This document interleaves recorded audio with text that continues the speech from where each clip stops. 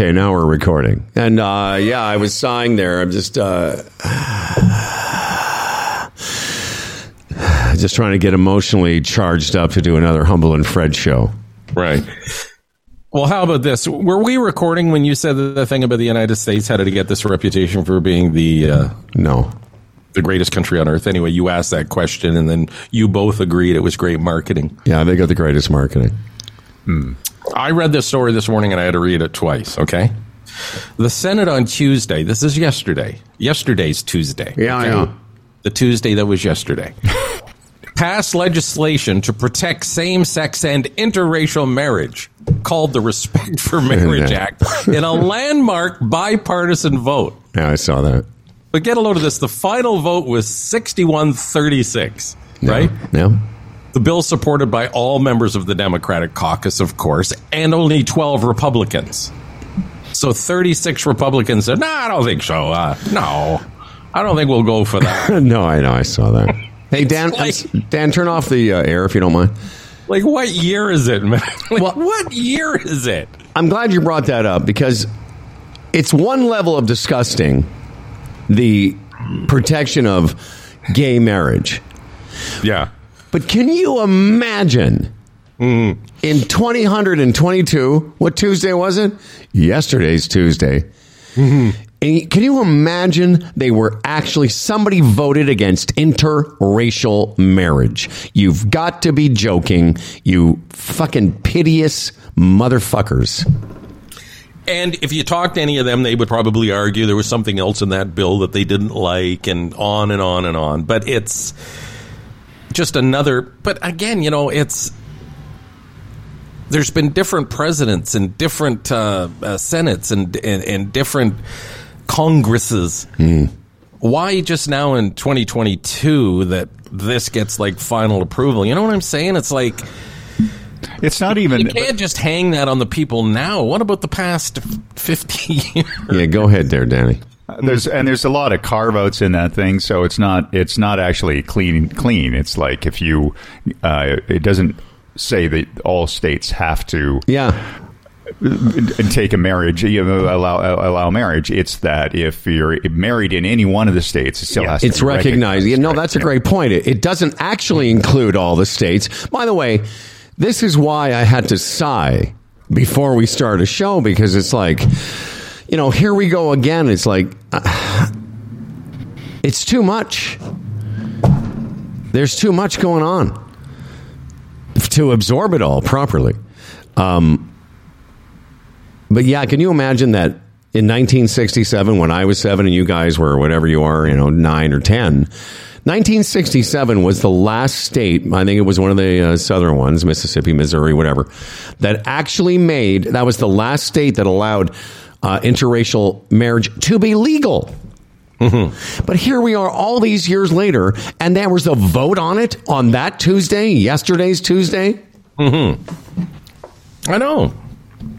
And, there's gobbledygook, and you go through it, and you read it, and, and again, as I said, there would be Republicans saying, yes, let me explain. But this is one of those things where you would think bipartisan would be, whatever the numbers are, totally unanimous. But who are these creatures that vote against it because they're concerned about their constituents back home? Like, what kind of cesspool pockets are there in the United States? There's a lot of them, obviously. Yeah. But this just shows you, in mid-America, just what lurks out there. And we're going to talk Canadian politics today a little bit with Tony Clement. Not totally, there's lots of other stuff to talk about with Tony.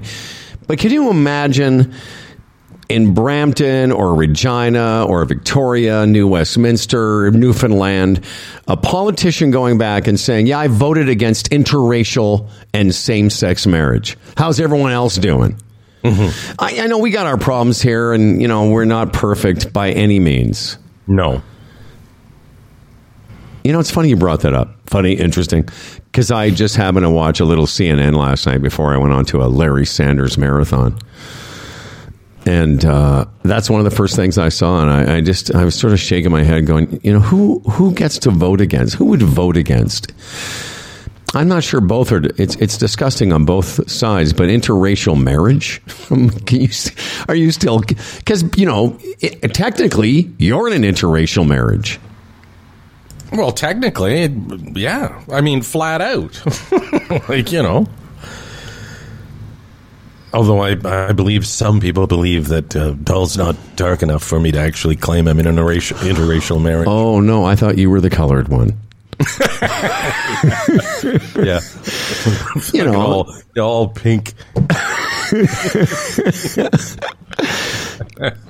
My eldest daughter is in an interracial relationship and is probably going to be in an interracial marriage.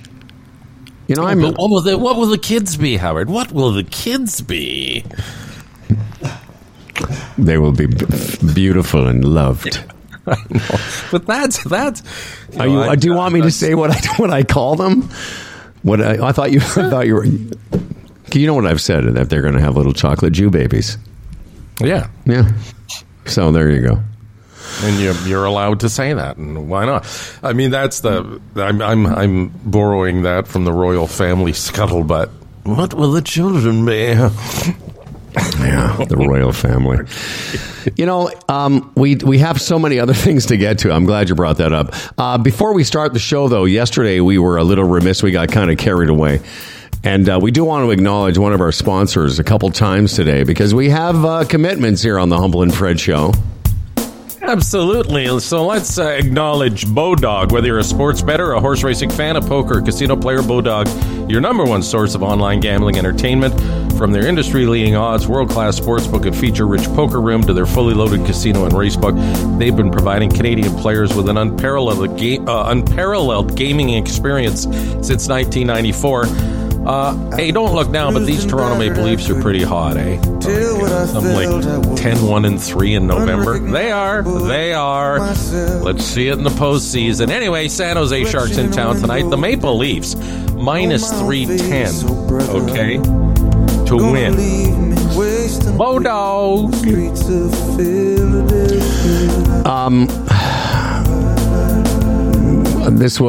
Why don't you do this? Why don't you... Because I'm going to read you my response to the chorus statement, if you find it. A lot of people know back in the spring, a lot of discussion, Dan and I and Fred, about the John Derringer situation. I can't remember, Dan. I know, obviously, people know we worked with Derringer. Did you ever know him, meet him? Oh, okay. No. He never yelled at you. He never had that pleasure. Wait a second. I was out before that. He never called you untrustworthy cocksuckers? No. He never said, let's compare paychecks and decide who's more important? That's right. No, I was spending time with his lovely brother. Wait a second. He never opened up a set of golf clubs in reception in front of the entire staff. The club's worth more than most people were making in a month. You didn't know that guy? You only know him through us. Not really. No. Okay. Well, managed to escape that period of time was not part of my. Well, this will be good for next week. Jackie Delaney's coming back on the show, and she was one of the women in that room. Jackie Delaney, Jennifer Valentine, Colleen Rushholm, Maureen Holloway. I say all that because that's a women's softball team, for Christ's sake. I say that because I'm going to comment on some of the responses from the Q107 release, where they literally are. Some of the responses are taking Derringer's side. But let's get to that after. So you want me to read it? No, it's a reasonable statement. Yeah, if you don't like fucking corporate double talk, you won't like this. Anyway, the independent external investigation conducted by Turnpenny Milne, LLP, into complaints about the working environment at the show Derringer in the Morning has concluded. We understand that this investigation had participation from both current and former employees. While personnel matters remain private and confidential, we understand and accept the findings and recommendations. We're not already in place. We intend to implement the investigators' recommendations. We thank all those who provided their valuable input throughout this process and Turnpenny Milne, LLP, for their important and thorough work. That's it? Yeah, that's it. Yeah. So this is throw that out there and just hope this fucking goes away now. And before I tell you, because I know, I wasn't sure if you were kidding or not, but I responded as me, not as Humble and Fred Radio. But before I read you what I wrote last night when I saw this, I just want to point out that I remember having this conversation with Jackie. I'm not sure if it was on the show or off the show. I think it was on. And she told us that as soon as these people at Turnpenny Milne LLP, when they found out that Jackie didn't want to be interviewed as a witness, she wanted to be interviewed as a victim. I'm quoting her, by the way, Turnpenny Milne. So don't sue me. But Jackie said, they said, no, we don't really want to talk to you. Colleen wasn't called. I don't know about Maureen or Jennifer, but I know that specific person, Jackie Delaney, was there to give her witness statement, and they didn't want to hear that. Mm-hmm. Okay? So right away, the whole thing is a bit skewed. I understand. Mm-hmm. Yeah, of course. I don't understand the difference. Implement. Go ahead, Dan. Oh, no, I just don't understand the difference in. Is it the tone of being a victim that they didn't want that interview in the record or something? I mean, you know what, Dan? That's one of the first questions I'm going to ask her next week. I don't know. We all suspect that they weren't looking. It was a weird investigation right from that point. They didn't seem to be looking for information from the witnesses. I'm sorry, from the victim. The victims. They wanted to have... they had enough of that. Right. It's almost they were looking for, maybe the witnesses can soften this a bit. The victims are overreacting. Maybe the witnesses will give a testimony that, it wasn't that bad. I mean, that's just speculation on my part. But listen, when the company involved hires the company to investigate them, and they want to call this a third party, whatever shit that is. But, this is just so corporate. And then somebody might be out there and go, okay, what else are they supposed to do? I don't know exactly, but this is the standard bullshit. Here's what I wrote, because to answer your question, what else are they supposed to do? So I just tweeted back, such basic corporate bullshit. No apologies to the women this fucker abused, and no admission of culpability or guilt, but hey, they did thank the company they hired for a report they won't share. Perfect. It's the perfect corporate statement. Because of those things I pointed out, you'd at least think they might say, well, I guess they won't. They were advised by a law firm, don't apologize. No admission of guilt. But you did, what I thought was so weird about it was they were thanking the company that they hired. That's all. The only gratitude they showed was to the company they hired to help them, make this thing go away, really. No, I know. And obviously, you're right. That's legal advice, because it's interesting, because I think a few of the women have been asked, do you plan on, taking this further? Right. Maybe lawsuits, whatever. And whatever could be tied to that on, whatever the lawsuits would be about, or claim or charge or whatever. And most of them, I think, have said no, but as I said to a person yesterday who frequented those halls, I said, I'd love to see a couple of lawsuits just for the entertainment value. Yeah, no, exactly. I would. Yeah. And listen, everyone's whatever, allowed their opinion. Maybe. The fibrillation. Yeah, I had a little bit of a moment there. Everyone is allowed their opinion, but here's one of the first responses on the Q107 Twitter feed. Well, first, there's always two sides to a story. The whole Jennifer thing, not sure why she'd even want to do a guy's morning show, or because no one else would have her. I've heard from people that she herself was difficult to work with. I enjoyed the morning show and now can't listen. Are you fucking kidding me? That's an actual woman, by the way, who's saying, well, maybe it's Jennifer's fault. That whole thing about women being to blame. Now, again, I didn't respond to her, but there was more than Jennifer Valentine. We've named four of them, but there was many more. Yeah, but Howard, it's a lot like what's going on in the States and situations we've seen in Canada before where it's blame the victim because the victim has disrupted my life. Yeah, People exactly. get up every morning with that morning show and they just thought JD was great and, and Ryan, and that's my morning. And you're trying to take that away from me?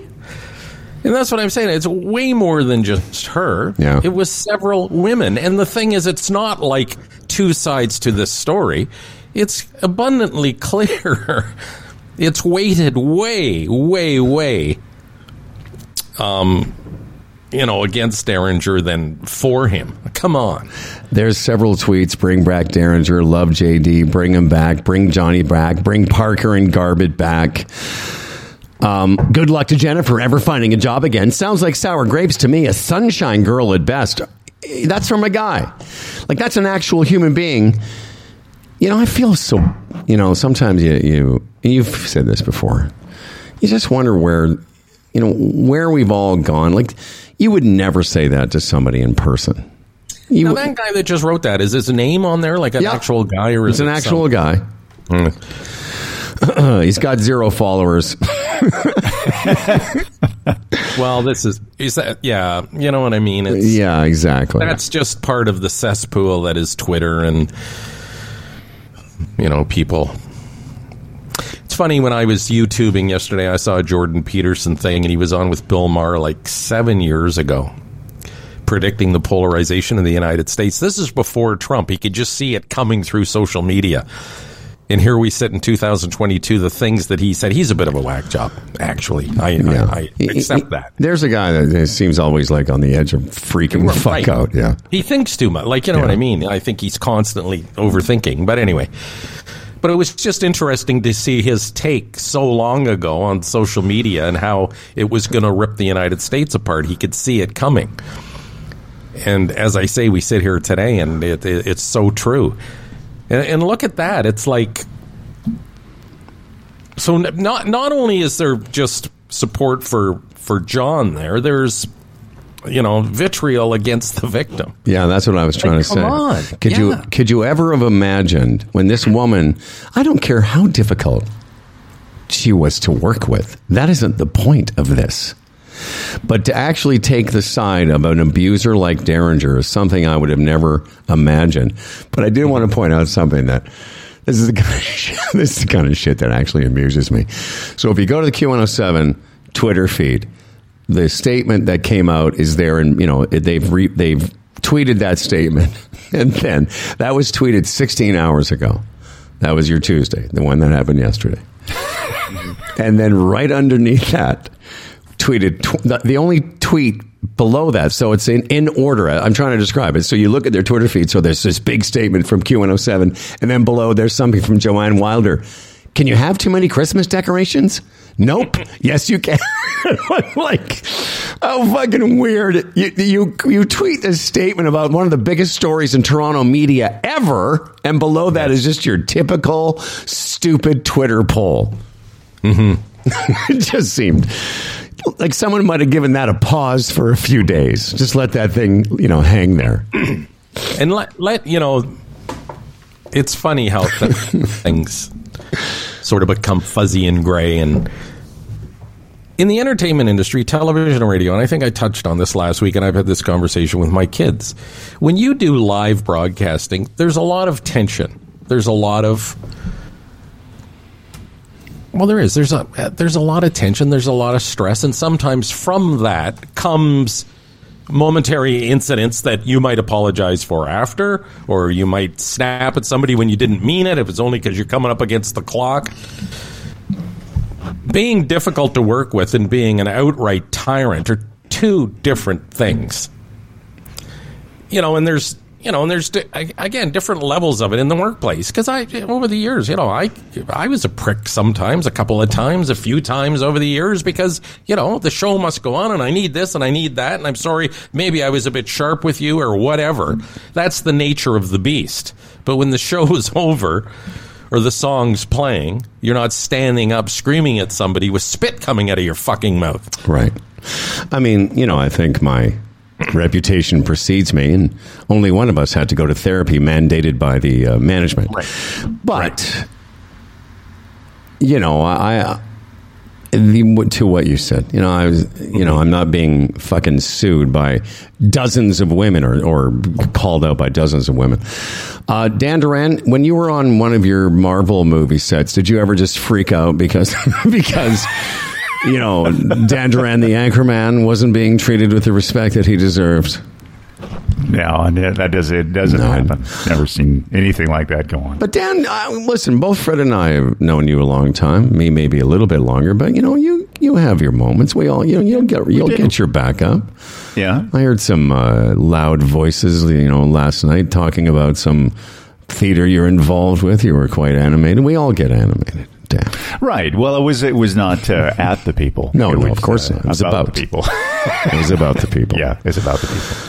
No, you've explained. No, I mean, I've had at work discussions. Oh, yes, lively discussions or whatever. I don't feel that I've ever crossed the line to the point of No. I would concur. I don't think you've ever crossed the line, but you've gotten animated at people. Yeah, for sure. Everybody gets like Fred was exactly what Fred was saying. What's that? Exactly what Fred said. Exactly what Fred was saying. Oh, just repeat what Fred said. I've been with Dan. We've had political arguments where he's raised his voice and he starts talking like this to me. He breaks up his words when he's trying to make his point. That's why I was bugging him last night. Well, Dan, if it's not socialism, you don't want to talk about it. Maybe, by the way, back to the subject at hand. Yes, let's get back to that. Maybe. I'm sorry, is the subject, can you have too many Christmas decorations? That fantastic cube hole. That big sigh. Let's see what, let's see. No, people, yes, you can say 65% of the people. Maybe. Here's what I'm going to do. I'm going to comment. What does that have to do with Derringer? Maybe the feckless response from Chorus would inspire the people who did complain about Derringer to go to lawsuit stage, because it's so ridiculous. That response, like when Fred finished it there, I was like, holy cow, that's it? There's no addressing any of the issues and saying, hey, we understand there was some workplace stuff going on. We don't like, we hate this kind of thing. This is not something that's normal. We have taken action to blah, blah, blah, blah. There could have been a little bit more of that. Yeah, Dan, I think it has to do with what I said, though, that they can't in any way in a statement allow any... Because, as we were saying, that because there could potentially be a lawsuit, they can in no way, there's no culpability, there's no apology, there's nothing in there. But that statement, that was poured over by lawyers and corporate people for weeks before that was released. Yeah, that line, we're not already in place. We intend to implement the investigators' recommendations. That line is like, that covers it, we've been on top of this, but maybe not to the full extent we should be. Fuck. I saw that, we've been over those Chorus values. No, I know. The hall 20 years ago that were bullshit. I love this line, too. What is it? We understand that this investigation had participated. What do you mean you understand? You just found out recently?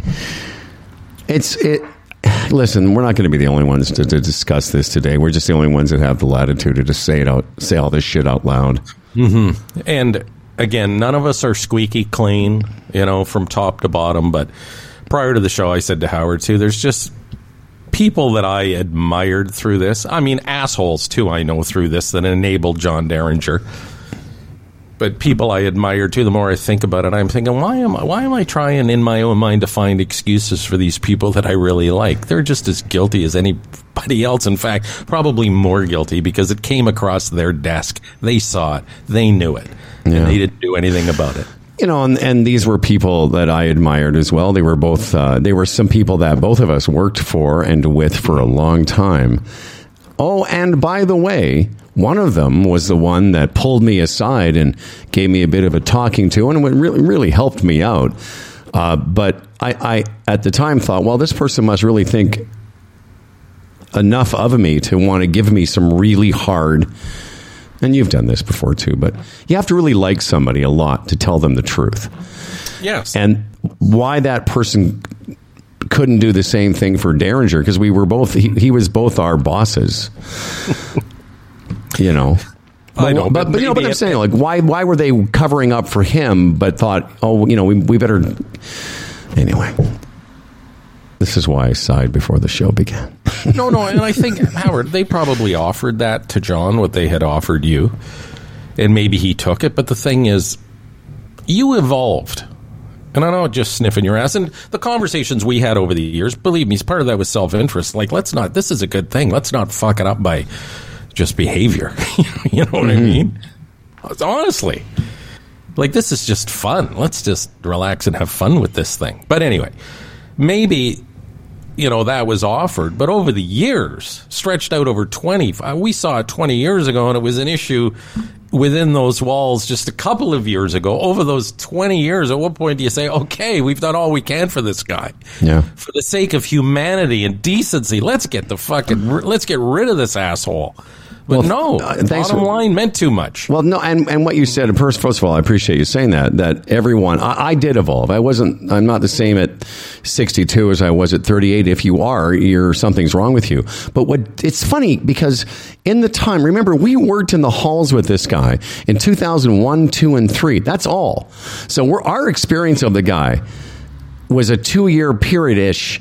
But our experience of hearing about the guy, I mean, I'm friends with Colleen, and we both know Maureen and Jackie, and I don't know Jennifer Valentine at all, only through people. But I can tell you, we all know that workplace tolerances evolved over those 20 years, and yet, as recently as Jennifer Valentine, he was allowed to get away with it, which is kind of mind-blowing, really. Because those guys we admired, they were long gone. The company still allowed him to be abusive to Jennifer Valentine within the last couple of years. That's sort of weird, isn't it? You think? No, exactly. And, you know, who was he, PD at the time? Blair. I mean, you know, the guy we know, Blair Bartram. I mean, now he's got a job at CHFI working with a morning show team. Honestly, I would go, well, wait a minute. There was a guy in this situation there that sort of was an enabler, and now I've got him as part of my morning show. Are not questions raised or thought about? I'm just being honest. It's like, wow. Anyway, let's get ready to start the show. I don't know. I wanted to ask you a question, because we're talking about radio. I haven't had a radio dream in a long time. Did you guys have them when you first started off? All the time. Yeah. Explain what I'm talking about. A radio dream. I'd walk in the booth and I didn't have my copy with me, and it was I was being introduced. Yeah, and then you weren't ready, or I wasn't ready. Dan, do you ever have those? Like you stack of carts fall over. Nothing worrying. Oh, yeah, but that wasn't a dream, though. I'm this. A lot of order. Freddie, I had the weirdest dream last night. The dream wasn't like that, where there's the classic one for disc jockeys was you'd be going in my dream. I'd go for a smoke, and then I couldn't get back in the studio, and the song would end. As a comedian, I would have the ones where I'd be introduced and I couldn't get up the stairs to the stage. But last night I had this dream that a country station wanted to hire me. And it was weird because I sort of said yes to the job before I forgot. I remembered that I was doing a podcast with you. And then when it came down to negotiations, they were offering me some real money. Mm-hmm. I said, okay, but I don't know. This is so weird. I was in front of the whole staff being introduced. And I said to the PD that hired me, I said, I don't know, can I still do the podcast? It's true. Like, I'm in my head, I was like, okay, I'll take the country music morning show for fucking some reason. But I've still got to be able to do the podcast with Fred. Right. That's sort of saying something. Yeah. No, it is. Absolutely. It was just weird. You know, not dreams, just to get back to the Derringer thing. Yeah, let's never get off that. That's fun. Since this controversy blew up in the spring or whenever it was, not dreams. You know how many times I've sat there and just, because I can work myself up, as you know. I've thought about, what would it have been like if I'd have been in the room and he'd have freaked out on Johnny Garbett or one of the women. Say I was the sportscaster in that room. And that happened in front of me. And I honestly know what I would have done. I would not have put up with it. I would not have. My personal integrity, I would not have put up with it. I would have challenged that fucker. I know. Like, what are you doing? How can you, because I've done it before with other people. No, I know. So it's like, who are the PDs through the years, the general man, like, who are these fucking guys? Because I would have been right in that guy's face, and I don't give a shit if he would have beat the shit out of me or whatever. There would have been a confrontation in that room. And then, and I play it out this way, we would go into the general manager's office, and I would look at them and say, okay, here's what happened. Now get rid of me, you assholes. Yeah, exactly. I'm the guy that should go. Let's talk about that. So all this shit played out. And it was swept under the rug constantly. And it tells me so much about these fuckers that enabled him. Oh, yeah. People that we admire. Their integrity. Yeah. Those weasels. And we fucking know them. And, I know, I agree with you. I totally, I just, blowing smoke and sniffing. Right. Here's what people have asked me about us. During this controversy, what was Derringer like to you? And I said, I tell them the story of the untrustworthy cocksuckers. But I say, to my face, he was never anything but fucking nice. To my face. Yeah. Because, I also had a bit of a presence. But he was never anything but, never to our faces, anything but, hey, Humble, Pally, Freddie. Never. So that tells you everything about the guy. We should start the show because Tony Clement's going to be coming up here in a second. Do you have anything else to say about this? No, it's just, again, it's typical corporate gobbledygook, and this is designed, it's like, they said yesterday, okay, it's Tuesday. Hopefully by next Tuesday, this will blow over. Yeah. We can move on. That's the strategy. Okay. And maybe if I was in that situation, I don't know. No, you don't know what the lawyers are saying to them. Oh, no. If you were the PD underneath, if he was working for you, that wouldn't have happened. Oh, absolutely. Listen, I got to get going because I got to do my country morning show. Okay. I got to do my country music morning show, and then I'm still doing the podcast, though. This very interesting episode of Humble and Fred is being broadcast to the world from the well-equipped Humble and Fred studios in trendy Toronto at our customized underground Brampton studio bunker facility, and is brought to you by Bodog, the Retirement Sherpa, the Chambers Plan, GoDaddy, Aaron Ventures, EVNet.ca, and our newest sponsor, Kelsey's, Canada's original roadhouse since 1978.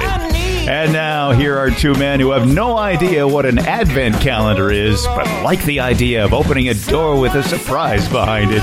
It's Humble and Fred. Thank you, Dan Duran. Dan Duran's news today. The Retirement Sherpa will be hanging out with us, Tony Clement, in a second or two. But there's lots of people that help us keep the lights on here at Humble and Fred Incorporated. And most recently, we want to acknowledge... Well, first of all, let me acknowledge our listeners, our Hundy P's, our Humble and Fred super fans that have really taken up the challenge. I don't know if a challenge is the right word, but have taken up the cause and helping to support us by supporting Kelsey's. Kelsey's loves being social so much that they celebrate it twice a day. Let me tell you about this. The Roadhouse Social Hour is every day 3 to 5 and 8 to close. Every day 3 to 5 and 8 to close, rain or shine. And it's raining like a mother here today. Why not try one of their exclusive lineup drinks like the refreshing Route 78 Citrus Hard Soda or North of 41 Degrees Draft for only $6. Double the hours, double the social. Kelsey's, the original Roadhouse. And don't forget, everybody, if you drop by and watch a game, which is awesome, the Bills are playing the Thursday Nighter tomorrow night. You can watch the game at Kelsey's, win NFL jerseys, soccer jerseys, and enter for the grand prize, a VIP Super Bowl 57 experience. All you got to do is visit the Roadhouse to watch a sports game, get a ticket, and enter to win. Go to kelseys.ca, Freddie, for more details. Yeah, interesting phenomenon right now. I'm down in my basement. There's a huge wasp flying around me. Believe it's November 30th. Where the hell would that come from? But anyway, it's like it's like he's like stowing away near your furnace. He has no idea. Wait till Yeah. You should try and keep him alive until it snows, and he goes outside. Yeah. He's like, what's happened? But it's huge too. Seriously, a little unsettling. Well, are you allergic? No.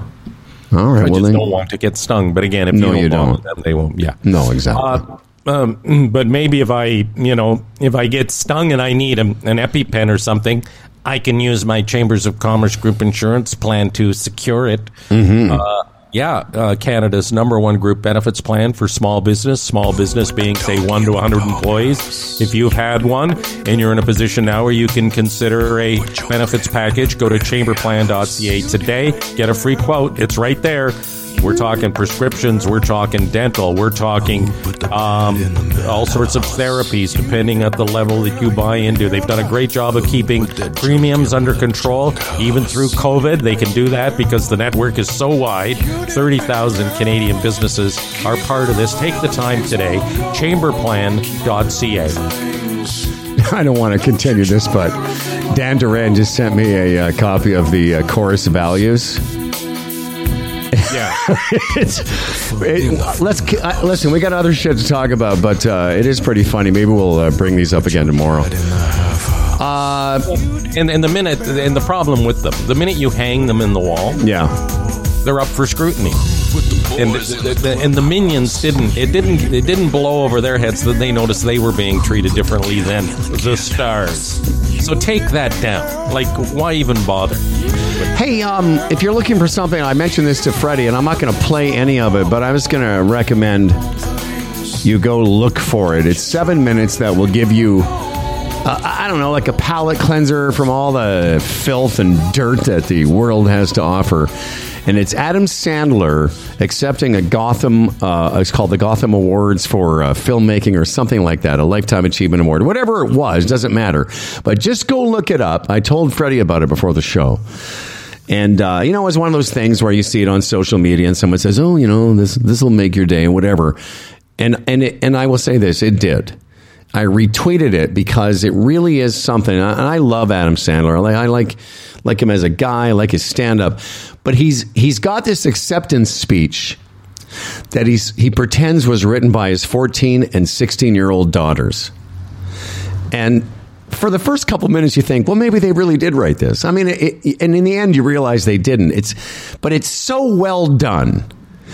And it just really is nothing but pure sort of happiness, and it's funny, but it's sweet, and I just recommend anyone, if you're looking for 7 minutes today to maybe just wipe away the November gray skies that we have. He does it in this Southern voice the entire time, and even says in the letter, and they've asked me to say it in this dumb Southern voice, and I guess he does. Here's what you get from it. You get to know a guy. He's kind of like us, that loves to dick around with his kids. That's the main takeaway for me. Was I thought you'd like it because you and I are the same. We always doing little funny bits with our kids, and you get the impression that he's like that. And anyway, I just recommend it because I think people will enjoy it. Something to take away some of the rest of it all. No, yeah, I will. I look forward to that. A couple other things. I like moments such as that. And we didn't acknowledge it yesterday, but I think we should, especially wanted to get your thoughts because you were here during Borje Salming's career. You were a Leaf fan, a super fan at the time. Obviously, a couple weeks ago, Salming honored at Maple Leaf Gardens, Daryl Sittler raising Salming's arm, and Borje passed away from ALS, which I was thinking about this. Really one of the worst ways. There's lots of things that can affect a human being at the end or to bring on the end. But man, that's one of those just terrible things. And just wanted to get your thoughts about him as a guy, as a career. Well, I texted our buddy Darren on that day. I said, it makes you think. Live every moment like it's your last. And not to be overly dramatic, but I'll tell you, it was in recent history, the last couple of years, that I read an article on Borje Salming. He had a successful business, underwear or something in Sweden, a successful business. The man was 69, I think, at the time, like the epitome of health and strength and, you know what I mean, just 2 short years ago, on top of the world. And, I mean, health being the most important one. Slim, looks strong, and now 2 years later, he's dead.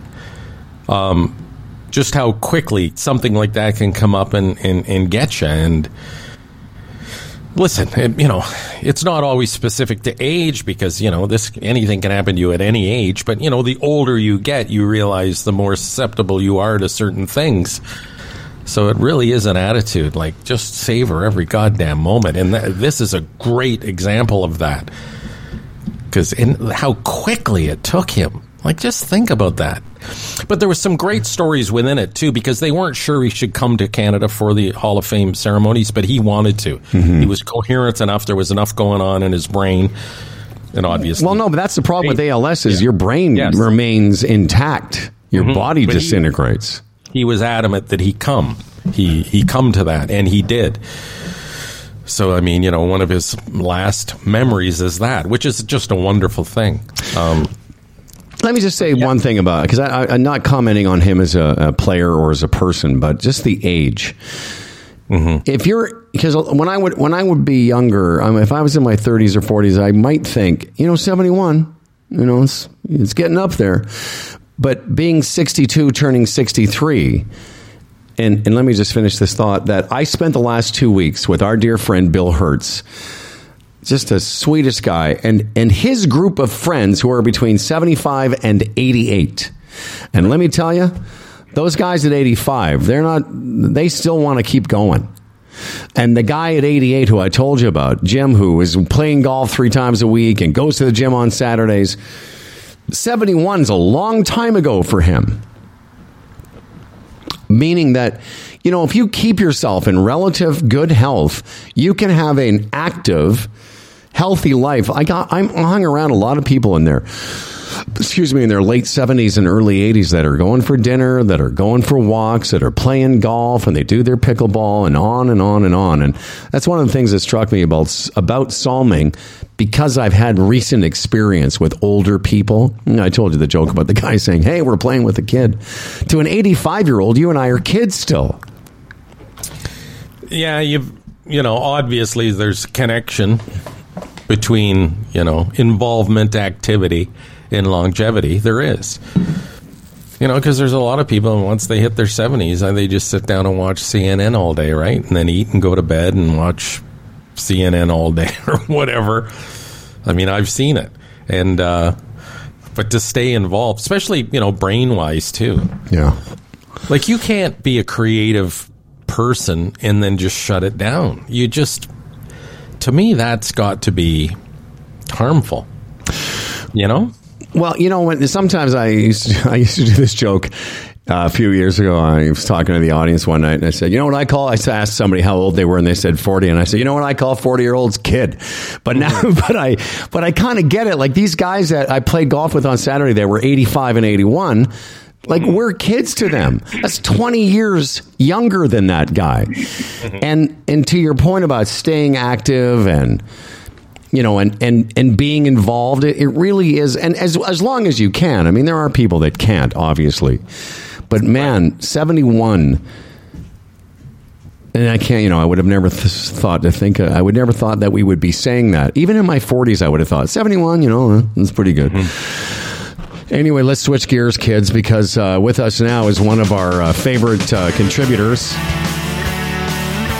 As I always say, for many years, he was second in command in this country.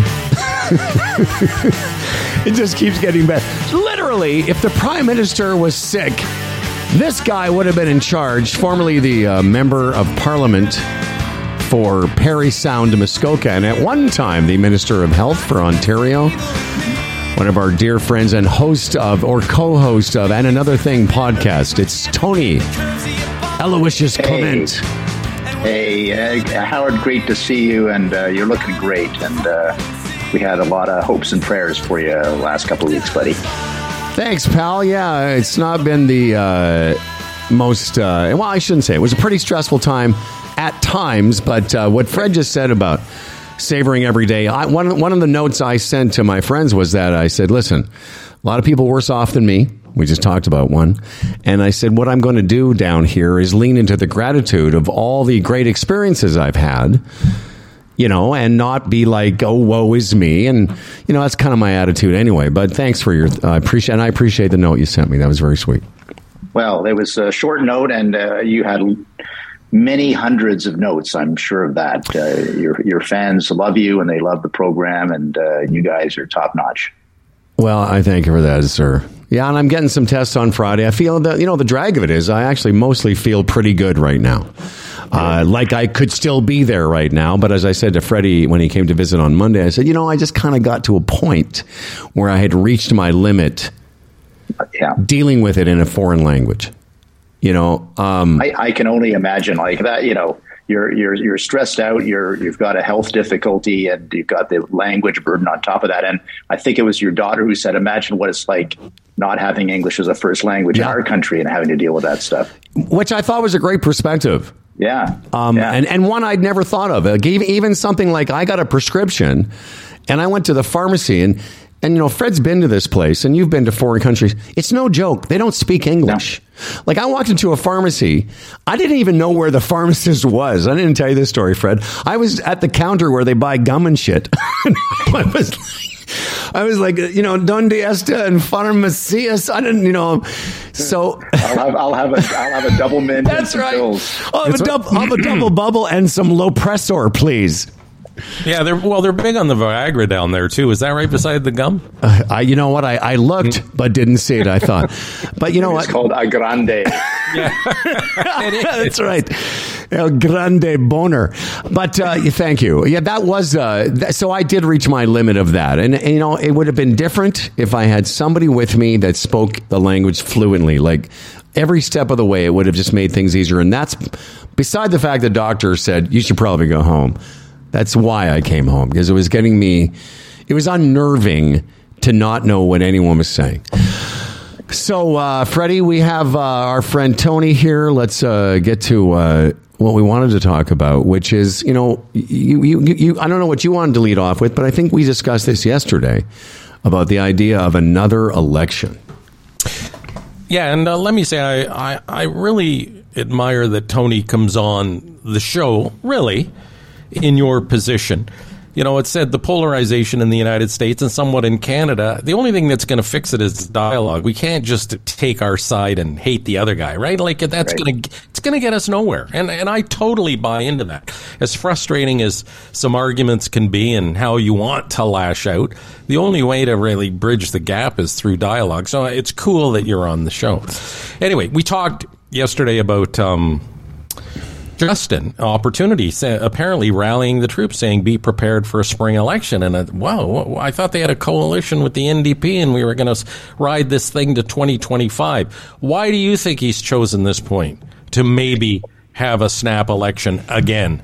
Yeah, I'm not convinced. I think the economy is going to be worse in the spring than it is right now. So I don't know why you'd want to go to the polls in that circumstance. But I think if he sees an opportunity, like we've seen with Trudeau, the 2021 election is a case in point.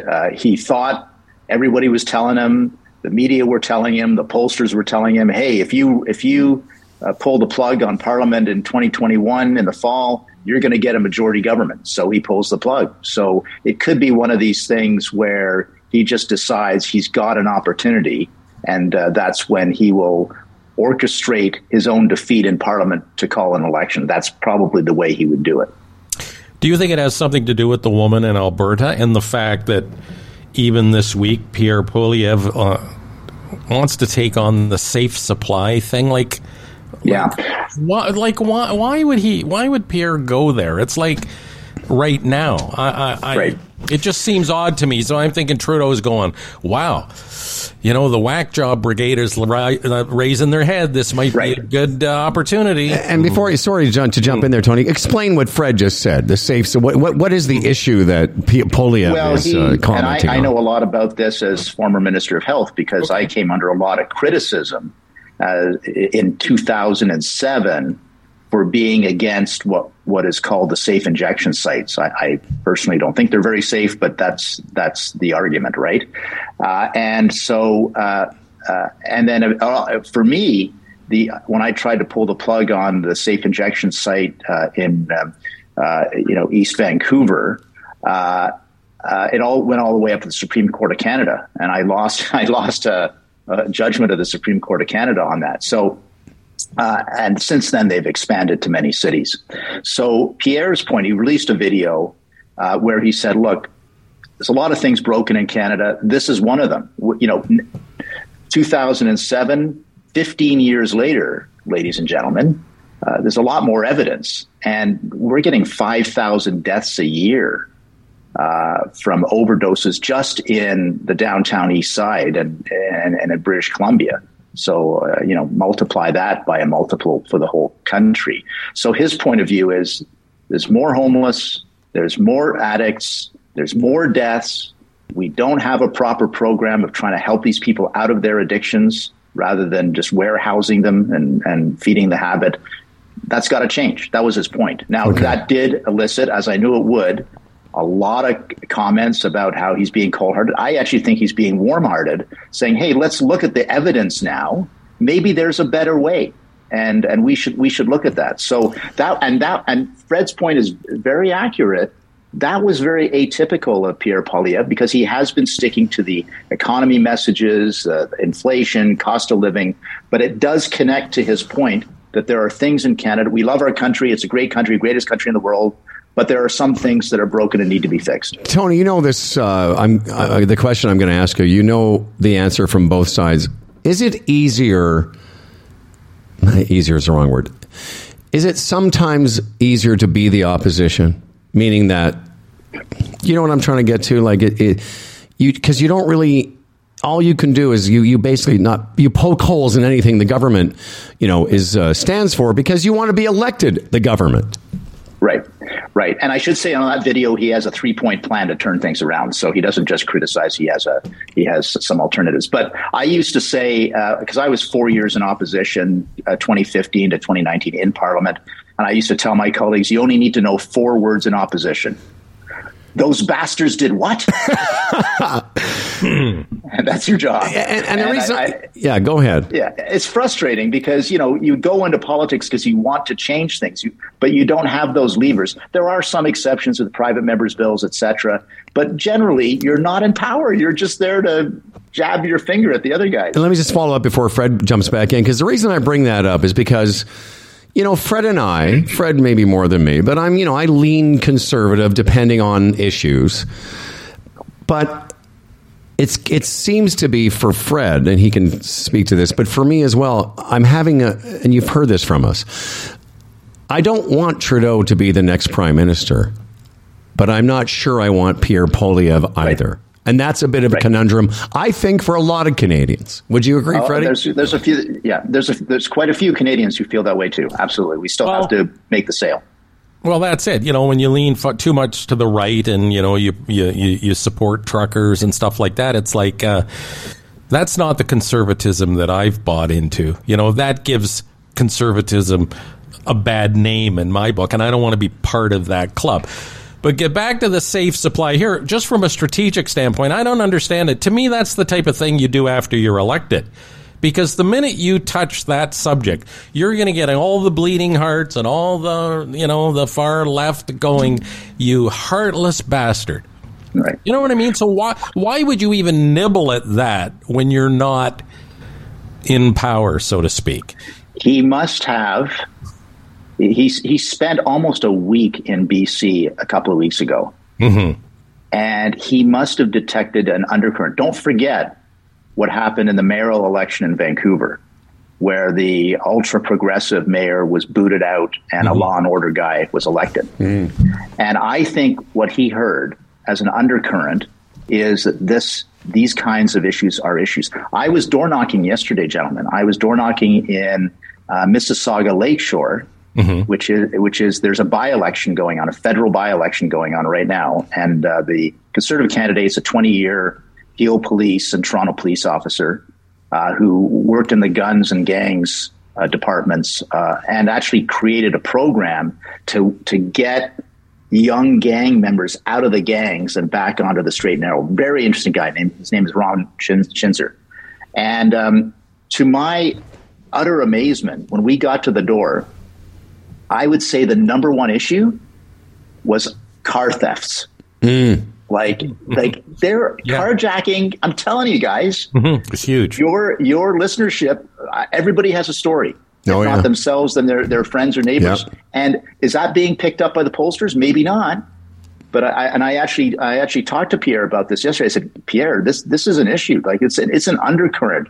There are people who are scared about living in South Mississauga in these multi-million-dollar homes, because every home's a multi-million-dollar home. I know the neighborhood you're talking about. Afraid of their cars being jacked all the time. Yeah, we told that story of my buddy and who had his car jacked in a nice neighborhood there in the east end of Toronto, and it's rampant, certain types. But getting back to the idea... Mitch Marner had his jacked right across the tower from the studio. But getting back to the idea of there's a bunch of people like myself and Fred and that are when Fred told me yesterday that Trudeau might call an election in the spring, I was like, you've got to be kidding me. I mean... Can you explain to us again, because maybe there's some people listening who don't understand, that the sitting government can just call an election? We don't have a system here where there's actually, it has to be every 4 years like they do in the States. Well, it is a law in Canada, Humble, that it should be every 4 years. So there is a set date for the next election in 2025. I think you've explained this to me. Why don't we stick to that law, Tony? Because there's enough loopholes for, especially when it's a minority parliament, which this one is, where the government can say, we've lost confidence of the House, we can't get our bills passed, therefore we have to go early. And you have to make that argument to the Governor General, and then he or she grants the writ. So there's enough loopholes in the system that you can, especially in a minority parliament, where you can engineer your own defeat and say, okay, I got to go to the people. That's what you were referring to a minute ago. Okay. Yeah. So he's got this confidence and supply agreement with the NDP. It means it was I think a 3 or 4 year agreement. But what if the NDP withdraw their support, or what if Mr. Trudeau says, look, I've been trying to deal with this Jagmeet Singh guy, but I can't deal with him anymore. He's being too demanding. I don't think I have the confidence of the House anymore. These kinds of issues. Right. I just think there's $600 million is what the last election cost, from what I recall. I think there's $600 million we could use for other things in this country. But and that was an issue, if you recall. First 2 weeks of the campaign, everybody was pissed that we're going to the polls. And by the end, Mr. Trudeau, great communicator, was able to create other issues that won the day. And, part of it was, obviously the unvaxxed and all the protests that went on during the campaign, et cetera, which rebounded to his favor. Well, he's not a great communicator. He has people behind him telling him what to say. There's that, yeah. Communicate. Well, he's a great actor. And I fully believe that. Tony, help me with something else. I struggle with this, too, because I find it a insult to my intelligence when, listen, left against right, conservative against, liberal and blah, blah, blah, blah.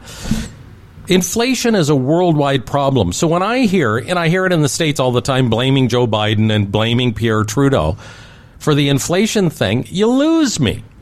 Because as a worldwide issue, it's like, I don't have time for that. Don't try and pin that on him now, because to me it's just disingenuous and you're bullshitting.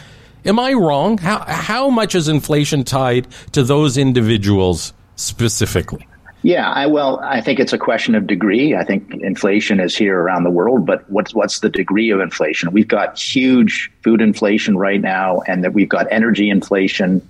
And I think Pierre's point is government decisions have made it a lot worse for ordinary Canadians, whether he's talking about the carbon tax or whether he's talking about, the lack of investment in infrastructure. These kinds of issues have actually juiced inflation. And the big thing is, of course, the expansionary policies of the Bank of Canada, which Pierre has talked about for years now. And in fact, the governor of the Bank of Canada admitted recently that, I guess some of the things we did have contributed and is a major cause of our inflation. So blaming 100% of inflation on the government, no, that's not reasonable. But I think Pierre's point is, it's a lot worse in Canada for a lot more people because of the decisions of the Trudeau government. And I'm not well equipped enough. I was going to say to just dispute that. And, we're going to get emails from people going, oh, Tony's full of shit. We are. But, to be honest, I can't argue that because what you just said, I don't know enough about. And I was going to say, that's Pierre's responsibility. And I was going to say, Tony, that's a fair to communicate that better. Right. But that's a fair point. The problem is if he and I, who are, semi-intelligent, if we have trouble getting our heads around it, the average person, all they hear is inflation's Trudeau's fault, or in the States, fuck Joe Biden, sorry to swear in front of you. But you know what I mean? Like, it's true. Maybe those policies have affected inflation in certain sectors in our country, more or less.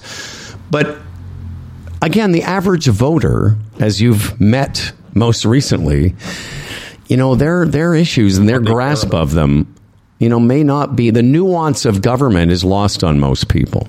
Yeah, and maybe most people don't believe anything that Trudeau is saying, and they don't believe anything Pierre is saying. Exactly. So that again, that's the fact that you are skeptical about Pierre Poilievre. I respect that.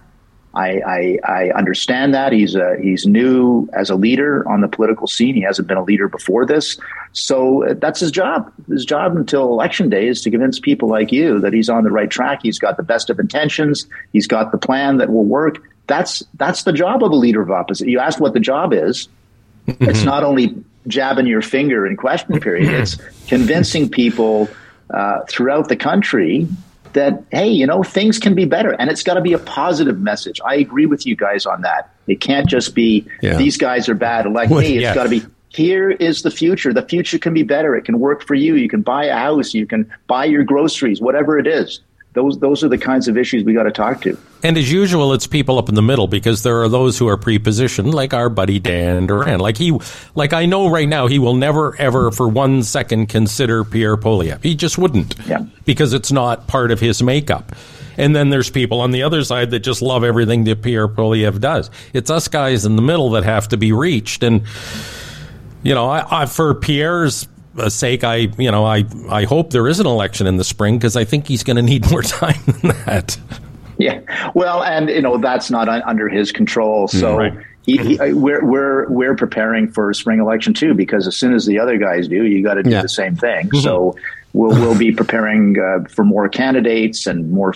I'm involved on the fundraising end, so that's my responsibility, is more fundraising. So all of that, is going to be gearing up in January for sure. I love that. Just remind me before we let you go, what was the phrase? Those bastards said what? Those bastards did what? Those bastards did what? Yeah, that's the 4 words you need to know in opposition. Well, man, listen, the guys like him and I, we yammer on endlessly, but guys like you have actually been in the room, and you go door to door. I mean, like, what is that old phrase? An enemy of my friend of my enemy is my enemy's friend. So you actually know the guy. We like you. So there must be something to him, because you're a decent character. So really what's left now is for you to come on here with a double P, the 4 of us talk. Yes. Yeah. And let me just, we started with the safe supply thing. And don't get me wrong, I'm not against, I'm still torn with that one. Because the whole safe injection sites and the safe supply thing, to me, it's like there's no end date on this. It just perpetuates. It just goes on and on and on. Where if you take a different tack, well, why don't we try and spend more effort prevention and treatment? You know what I mean? And half the pharmaceutical ingredients used for the opioids come from China, by the way. Yeah. So China, China's part of this issue too. So again, somebody out there going, "Oh, Tony's wrong and that's heartless." No, I won't go that far. That's something that I would look at. Yeah, what is the best solution? Because the way it is now, it's just open ended. Well, and it's not working. I've been in that area, East Hastings in Vancouver. Yeah. I know that it's just sort of a bit east of Gastown for you people who are out there. And the point is, something needs to be done. But as you said at the beginning, Fred, every time you bring it up, it's like, oh my God, safe injection sites. This is terrible. But we can't. It just can't go on Right. the way it's gone on, because I lived in Vancouver in 1980, 81, and 2, and it was bad back then. It's always been that end of town.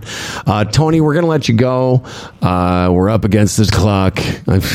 No, we're not. We're not really, but we've got a couple other things happening. Man, Sure. I certainly love when you visit, and appreciate your kind words. Don't forget, Jody and Tony host And Another Thing podcast. Give us a couple of recent topics or guests. We just dropped one today, gentlemen. We interviewed Janine McIver. She is a 2-time Brazilian Jiu-Jitsu world champion. She's from Oshawa. Cool. And we talked about Brazilian Jiu-Jitsu and how she wants to make it more recognized as a sport in Canada. It was a little bit off the beaten path for Jody and I, but we really had a great chat with her. What's Polyev going to do about our men's soccer team? Is there some plans for that shit? Because we need something. Don't get me started on that. This country was delirious that we scored a goal, and that was I know. I don't know if you heard. I watched it in the Mexico City airport.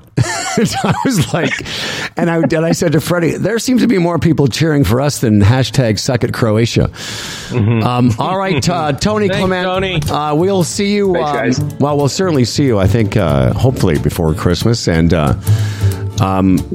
have. And our first golf game in the spring is with you and Jody. Yeah, and Thanks, our Jim. producer is going to reach out to you because we're putting together a little Humble and Fred All-Star Christmas thing, and we'd love to have you part of it, okay? Oh, thank you. I'd love it. Thank you, guys.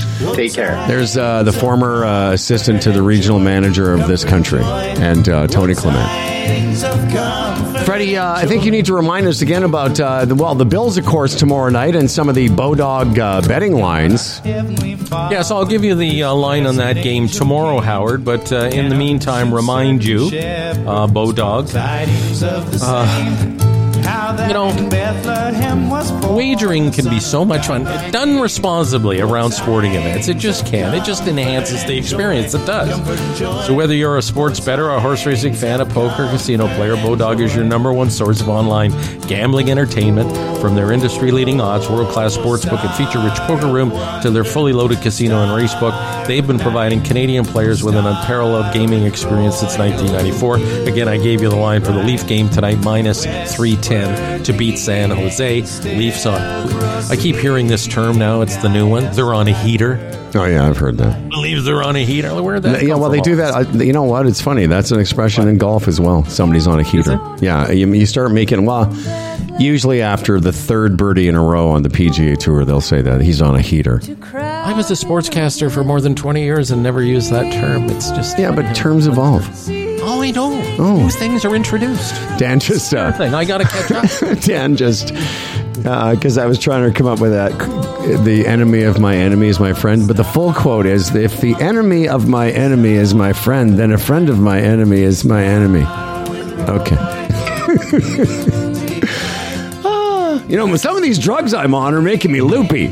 But back to the Tony thing for a second. It is so true. It's difficult sometimes to just try and open your mind to the other side, but on a rational level, sometimes we just have to do that. And again, this safe supply thing was it, because I read so much reaction to it, and it's immediately, if it came out of his mouth, it must be wrong. It has to be that. No, I got it.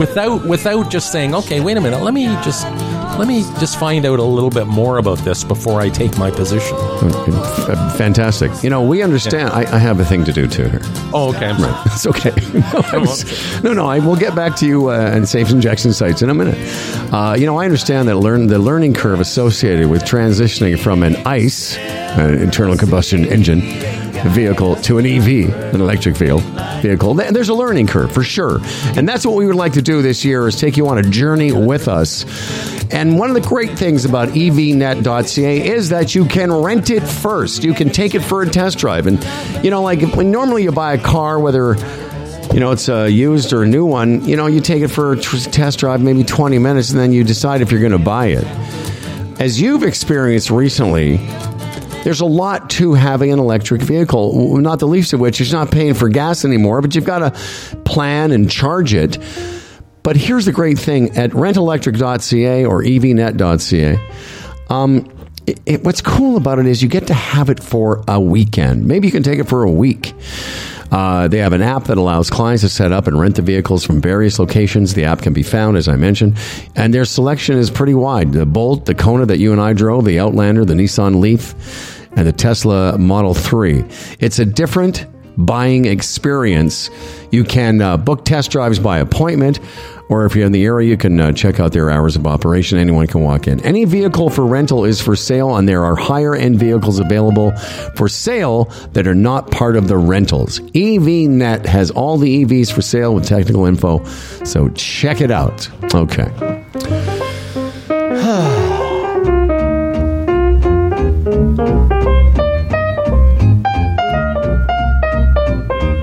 I saw the Canadian forecast. CTV had it up there this morning. Did you see that? They're calling it we're going to have a two-faced winter in Eastern Canada, especially. And that was the headline, two-faced winter. I thought, what does that mean? And what it means is there are going to be times, check this out, when it's going to be really, really cold. And there are going to be times when it's not going to be as cold. I thought, that's great. It's like every winter we've ever had. There are going to be times when it's cold and other times when it's not so cold. Well, tomorrow's December 1, and they're predicting a severe December, from what I understand. Yes. And then things are going to moderate. And I'm thinking, and we were told over the years by program directors, don't rub, things in your listeners' face, like certain, about going to sun destinations or broad, what I'm talking about. Yeah, we were always told to, never brag or never talk about the fact that we got to go away. Yeah, because listeners wouldn't like it because a lot of your listeners can't. So that's right. Which I thought was bullshit. But anyway, on to that point, I look at it. I've got about 6 weeks of winter left. That's it. Yeah. For me. Yeah, and I've earned it. I'm going to be 67, and I've earned that. I believe I've earned that that luxury. Well, it was a long time coming. Oh yeah. Well, I mean, I was having this conversation with our friend. Bill, traditional radio, basically, we talked about this. You and I were never really allowed to go away for 2 weeks in a row. The show couldn't. I had to, we couldn't go. We never got to go 2 weeks at the same time. No. And I believe I have earned it as well. Unfortunately, one of the bummers of this heart condition now is that I was only going to be here. I was going to be away for a month doing the show in Mexico, come back for 6 weeks, and be gone for the rest of the winter.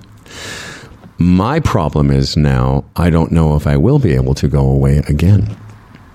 So I will be jealous of you, but happy for you at the same time. How's that? Because I may have to stay here. Well, yeah, but the fact is I may have to be here all winter now because if I can't get to the bottom of why this is happening, I'm not going away. No, I understand that. So I'll be here in the Humble and Fred studios. Maybe I don't know what I'll do. Maybe I'll just be like one of those people that sits around watching CNN all day eating Ruffles. Hey, speaking of working in the sun, look at that smiling face. Look at that angelic face. Please welcome back to our program. That's not what I want to play. Please welcome back to our program a man that will take you by the hand and lead you up the mountain of investment, retirement, and aging with confidence, security, and comfort. Tim.Niblett at RaymondJames.ca is how you get a hold of him. But right now you can have him in person, streaming on Facebook, and a podcast that's heard around the world. It is, in fact, the Retirement Sherpa. Good morning, all. I just realized I don't have my background on, so you can see the real deal here. But I'll tell you what, I, too, was golfing with an 88-year-old recently who's still reading all the time, working out, and just rocking it. It's so inspiring to see. I want to say something about your picture, though. It's really sharp today. It's excellent, actually, because you don't have it. It's we were talking about aging with energy, and the idea that, lots of people, you just mentioned, I was talking about hanging around with a bunch of people in their late 70s and 80s, and that's made me think of you too, because you need your money to last, because if you're lucky, you're going to last. That's the biggest thing you need to know, and the thing you don't know, right? When we talk with people, we of course try to evaluate their health to some degree. Not a doctor, just play one on the radio, right? But, that's right. How long have their parents lived for? How long's mom been for? Dad, rest of the family and all, because whether you need your money till you're 90 or till you're 80 makes a heck of a big difference, doesn't it? Oh, yeah. It sure does. I mean, that's part of that investing equation that there's really no answer for, is there? Because you just don't know. No, so I guess to some degree, and we're all different on this, like everything.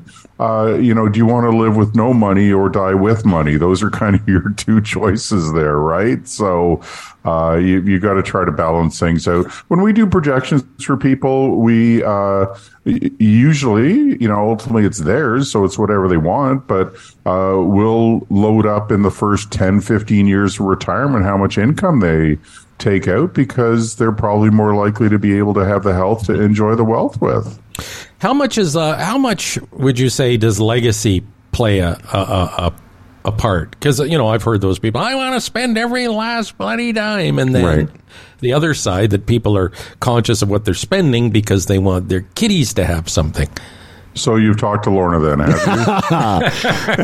That's very good, sure. She goes, Sarah will be fine. She doesn't need anything. Well, we, like many people, more and more, it seems all the time, guys, they kind of do the legacy while they're alive, right? They'll go on a cruise with the whole family and the grandkids, or, have a cottage and keep the cottage and that sort of thing. So, it depends on the person, but we see the living legacy happening more and more all the time. Which makes sense, because sometimes there's not as much tax there, too. Like if you sold your house, right, your $2 million house, and then cut the kids a couple of checks, that's tax-free. Yes, it is. Yes, it is. Nice tax-free asset, no doubt about that. Yeah, and let's segue to today's topic, which is TFSAs. Once again, it's that time of the year. If you haven't heard this discussion before, listen up, because the Sherp's about to tell us why those are good, and also how they compare to more of the traditional, RRSP.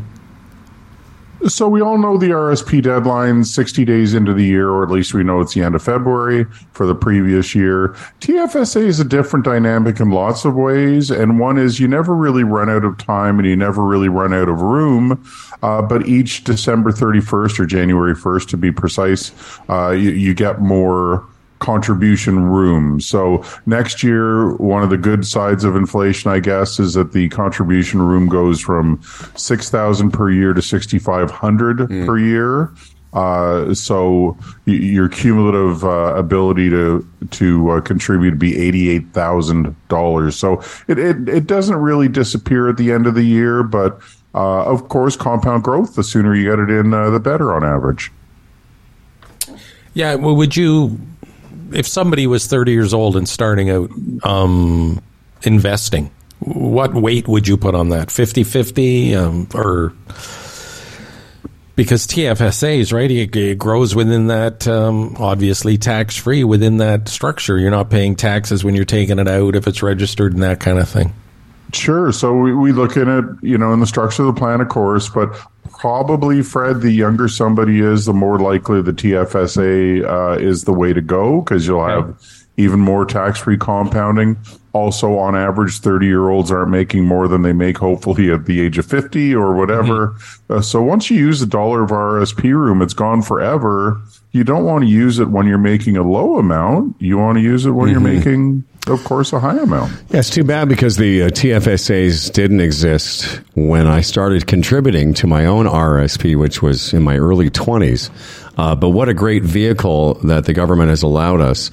And but as you know, because what the Retirement Sherpa does is deal with, people as they approach retirement age. And back to the beginning of this discussion, it really was and I know you guys have been in this area before me, but I really did get to see what older people, active older people can live a really really great lifestyle, but you need income, you need money to do that.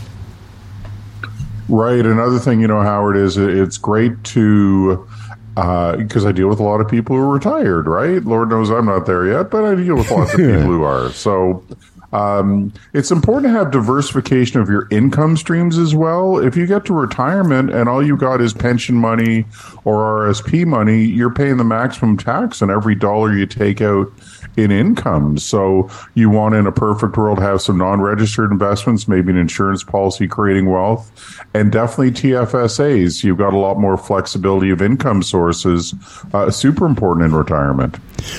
All right, pal, I'm going to let you go, but I did have one question. Did the 88-year-old beat you or not? Thankfully, it was kind of funny. I was out with him and another gentleman who's in his 80s, and they're both awesome. But the very first hole, neither of them could see where their damn drive went, and it wasn't pretty. I'm like, oh, this is going to be a long day. But no, they straightened it out. We did Wordle together after, and it was a great day. It was awesome to see you, of course, healthy and hearty there. So all good. Well, thanks, pal. I'll let you know after Friday if I find anything out. The Retirement Sherpa, as I mentioned, he's our guy. Should be your guy, too. Tim.Niblett at RaymondJames.ca. As always, the last word to you. Yeah, my pleasure as always. Again, as in the email, I told you I was supposed to take care of all the hard stuff for 2022. So quit trying to get in. Quit hogging your bit. It's my territory. Leave it to me. But feeling great. I'm going to go for a walk after this because I've got lots of appointments the rest of the day. So, as always, enjoy and profit. All right, Timmy. Take care. Thanks for your good words. Are you all cut up there, brother? Freddie? Because I have... let me just squeeze in this last audio intervention. Cursing during your commute again? Do you find yourself living at work instead of working from home? Couldn't this have been an email? When it feels like all that's left is work hard, you know it's time to play. It's easy to find your next favorite game at Bodog.net. Play free casino games, get poker tips, and check out the latest sports odds. Visit Bodog.net today. #MakeAPlay. All right, Dan Duran. Dan. Howard, question. Freddie. No, I was just back to the Derringer thing for a while, too. I'm wondering what that situation is like, because, again, that was front page news yesterday. And although there wasn't a lot of, there was enough detail. What's it like for him to leave his house now and go out in public? Because, again, there was a lot of billboards over the years. There was television commercials, whatever. So his visually, he's recognizable as well. But to have that hook on you to go out in public now, it's got to be intimidating. Even if you overthink it, like, is that person looking at me that I'm an abuser? Like, it's weird. Well, yeah, we talked about that a little bit in the spring. Like, Sean Gomeshi had to, I think he left the country. And yes, Derringer's got kids of, social media age. And maybe they should buy a little island in the Pacific and call it Prickland, and they can all go there. That's right. Yes. Fuck, I'm going to Prickland. I got all the money I need. Fuck you, I'm going to Prickland with the rest of the pricks. I mean, I've visited that island from time to time. For sure. Dan Duran, are you ready? I'm ready, yeah. All right, everyone, here comes Dan Duran. Now, here's to a fella named Dan Duran, a hell of a guy with a hella big wang, the quintessential anchor man. His voice is nice and low. Dan Duran, the anchorman comes. As for credentials, he has none. Can't tell a headline from his bum, but his voice is nice and low. Dan Duran, the anchorman's here. He's prone to falling off his chair, but he's got a big wang, so he don't care, and his voice is nice and low. My voice is nice and low. And now live from the Dan Duran Studios, a.k.a. my kitchen. Did you have any more of Dahl's granola for breakfast? Oh, yeah, of course. This is the first thing I had before my coffee. I was like, oh, yeah. I'll tell you. So Dahl gave both Dan and I a jar of granola, but we have decided not to be petty about it and just, it's everyone's granola. But last night, my daughter Charlie came over for an impromptu visit, and after dinner, she asked me what was in the jar, and I said, well, that's Delise, Fred's wife's made granola. She's like, can I just try it? I wish I could do justice to her reaction of just how she was like, oh my, and then so I ended up, Dan, I didn't tell you this because you came home late. She said, can I just take a little bit home? I said, okay. And then we've combined our granola supply. She's your goddaughter. Our supply away without consulting. She's your goddaughter. I figured you wouldn't appreciate mind. A phone call on that. That's right. I should have said that to Charlie. I'm a phone call away. I should have said, Charlie, we can't. I got to talk to Dad. And then one last thing, Freddie, to pass on to Delise. Charlie, who she's tried to learn to bake the last couple of years. She said something that words to the effect of, she said, everything Dahl makes is just a little bit a cut above. And I said, I know, honey. And then I wasn't sure what she meant exactly, but she goes, remember, it's almost bark season. So my kids, it's funny. My kids have grown up tasting Dahl's bark for years. Mm-hmm. And so Christmas around our home is known as Dahl's bark season. So tell her that. Yeah, and I've grown up listening to Dahl's bark. Nah. Oh, yeah. All right, now live with his news and views is Danner. Killer police robots. Oh, now in San Francisco. That's my trailer voice. But it is official.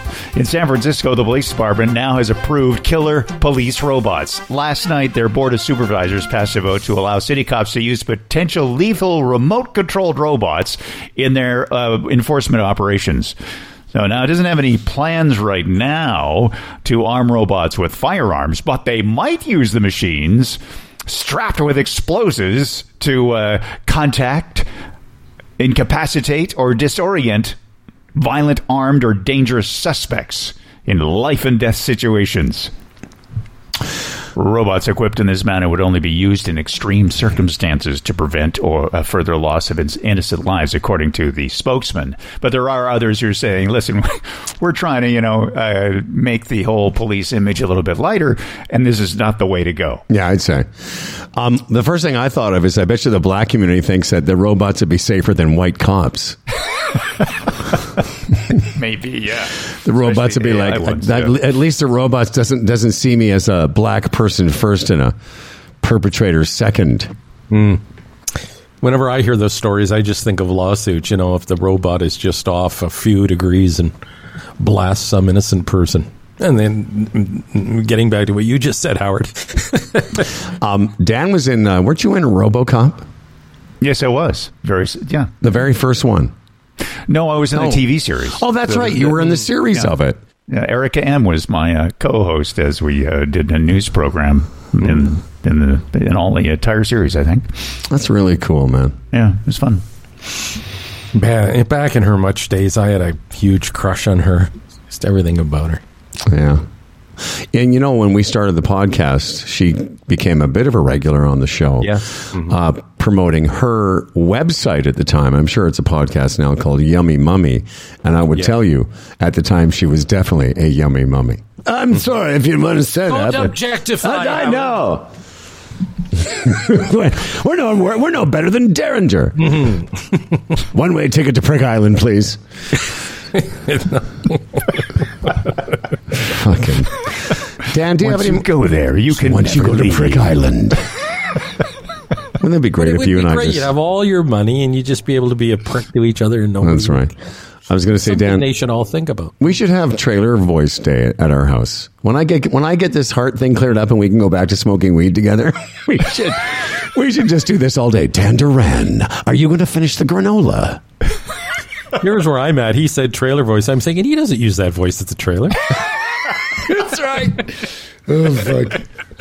Howard. Trailer voice with a trailer. That's right. Talking about. Howard, are you going to do the dishes or should I? Is it your turn to unload? I took the first glass from the dishwasher. Who's going to walk the dogs today? Oh, fuck. All right. Well, thanks to Tony Clement and, of course, Tim Niblett. Thanks to everyone weighing in on Facebook. Tomorrow is email day around here. Lots to catch up on. A couple interesting stories I came across that I have saved for tomorrow. One of which is an interesting story I found about songs that have over 1 billion streams. And it's funny, that number. When you and I are in radio, you'd think of, like, you know, in Canada, 50,000 was gold, 100,000 was platinum. The States were 500,000 and 1 million. And then albums like Jagged Little Pill, that I remember, sold 20 million. But I could never have imagined a song streaming over 1 billion times. It's like it seems like a fantasy number, but tomorrow I'll tell you about some of the ones that do. Right. Is this the story where the most streamed song last year was a Justin Bieber duet with somebody or something? I heard that story yesterday. I don't have that information, but maybe we could find it out. But no, it's just an interesting article. I think it's from that. I can't. Who turned us on to this? Maybe it was Dan. The website, The Visual Capitalist. It's really interesting. Yeah. So interesting. So it's interesting.